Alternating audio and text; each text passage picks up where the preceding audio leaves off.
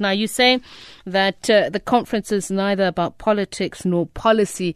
So one wonders how you tend to push through with your commitment of 100,000 jobs. Which avenue will you be seeking?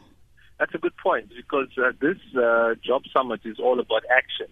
And action to bring jobs to the youth, to streamline current opportunities that are currently in disparate forms in various industries. And the approach has been one where over the last 12 months, more than 200 CEOs have got together and various industries have got together and have been working quietly in the background, which led to the culmination of the Job Summit today. And in essence, what has been agreed is that the various CEOs would meet on a quarterly basis. The task forces from the various companies would meet on a monthly basis, and individual companies would make their own predictions around the types of jobs that they will create into the future. All of this would be captured in the Job Summit website in an analytics tool so that we can monitor and evaluate that. And once a year, we'll have this Job Summit, which talks more to targets that have been set and where we're actually going.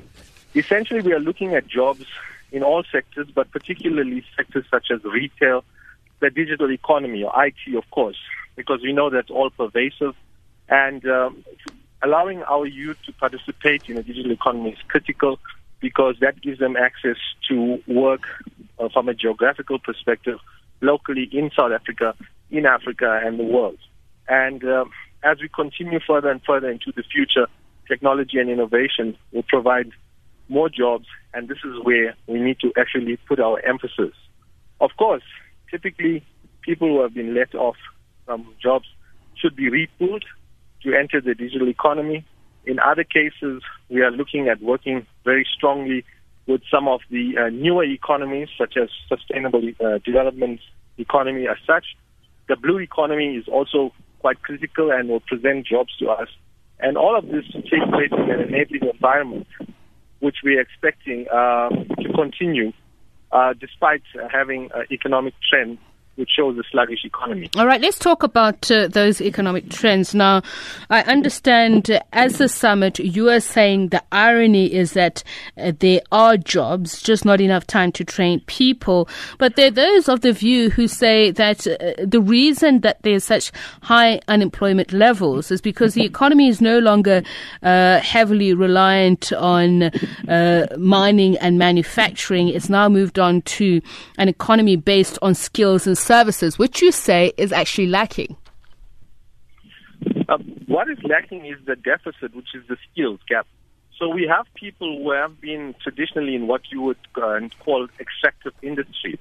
The mining industry, which has let off many jobs in the past, in some cases oil and gas, the likes of Sasol, who are in those type of industries, and other companies driving that agenda. But things have moved on with sustainable energy coming into play.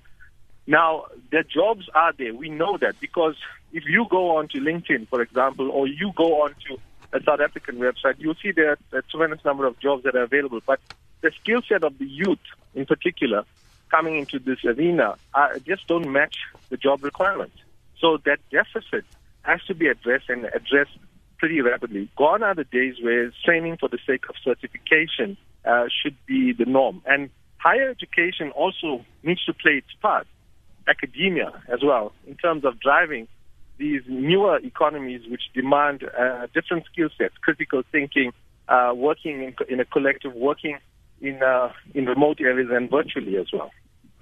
But how are you going to increase the overall absorption rates, especially, as I say, going back to the fact that you lament the lack of skilled staff? And there's been an intervention by government which says it'll incentivize paid companies to train people for the workforce. So where's the mismatch?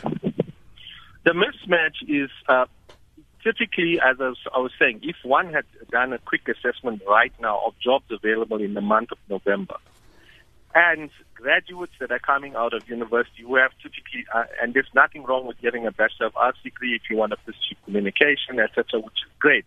But if you're thinking of getting into a space, a technology space, or one of the other sort of industries as such, you have got to be job ready, and that's where companies are saying we want job ready candidates, and these happen to be the more experienced candidates. So what we're saying is, as the Jobs Summit has outlined, is that there should be a central organization which assists with that, reducing that burden so that the youth that come into the actual system are given some idea of what the job environment is about, and to create those opportunities, because companies want to do good. Many of them contribute funding to the SETAs. There's billions of rands lying at SETAs, and this money needs to be utilized in a constructive way to enable the individuals who are the youth who come in and to be able to be absorbed at the initial stages of their careers. Obviously, they cannot jump into a high professional managerial position immediately, but to get into the job market, per se. That's where the mismatch is, typically. Thank you so much for speaking to us, Sunil Genesis, President and Director of the Information Technology Association.